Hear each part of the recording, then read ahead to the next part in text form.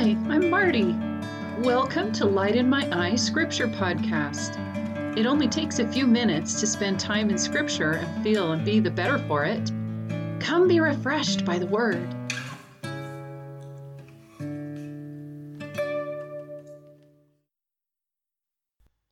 Good morning. Welcome to the podcast. I have been looking up a few scriptures about peace, and so I wanted to share those thoughts with you this morning. And I will start out in Isaiah 32, verse 17.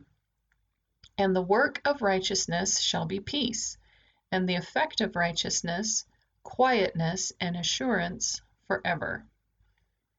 Now, when I've read that verse in the past, I've read that as like the work, I guess, that righteous people are trying to achieve is peace, like world peace, or, on a smaller scale in your communities, what have you. I want to approach this verse a little bit differently today, and I wanted to see how the Bible might define righteousness. And so I found the following verse in Acts, and first I'll read from the King James Version. So Acts 10:35.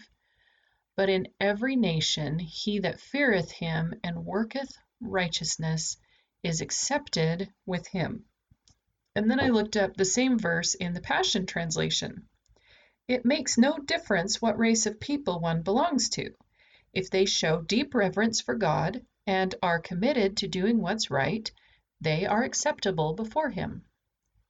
So the Passion Translation, in this verse at least, is basically defining righteousness as having reverence for God and being committed to doing what's right.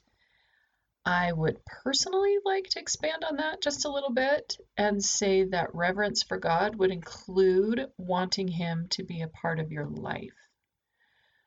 So I think that's a good working definition of righteousness. And I'd like to read the next verse, Acts 10:36, from the Passion Translation, and then we're going to bring it back to my original verse from Isaiah.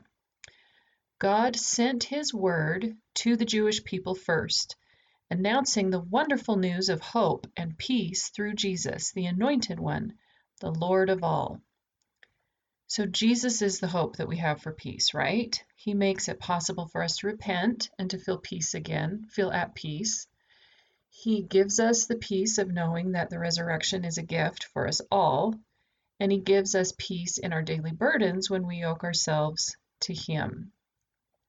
So back to Isaiah 32:17.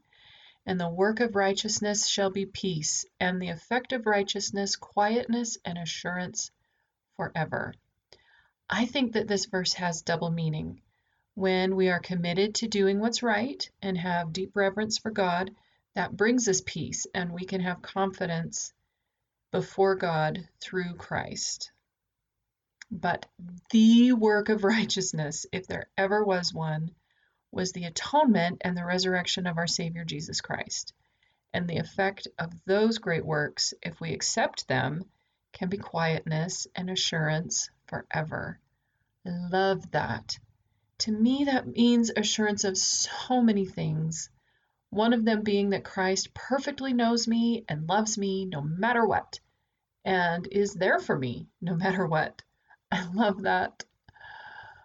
In Ephesians 2:14, it says, "For he is our peace." So I want to say that yes, peace comes when we do our best to do what's right. There is no question that living that way helps us to avoid like the discomforts of a guilty conscience and problems that bad choices can create. And we can say that those are just the natural consequences of doing what's right. You know what I mean? Like that those choices help us just naturally have more peace in our lives.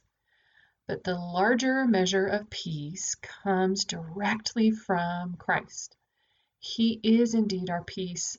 I love him, and I'm so grateful that he loves me enough to be a part of my life. Guys, that, like, we can totally geek out about that. Deity wants to be part of my life. And I know that he feels that way about you too. And man, I've said it before, I have so much more peace in my life when I'm inviting God to be part of it every day. So I know that gift is also extended to you. Thanks so much for joining me today. I hope you've enjoyed these few moments thinking about Scripture. To find the text for the verses we've discussed today, you can follow Light in My Eye Scripture Podcast on Instagram. Have a wonderful day, and may God's light shine in your eyes today.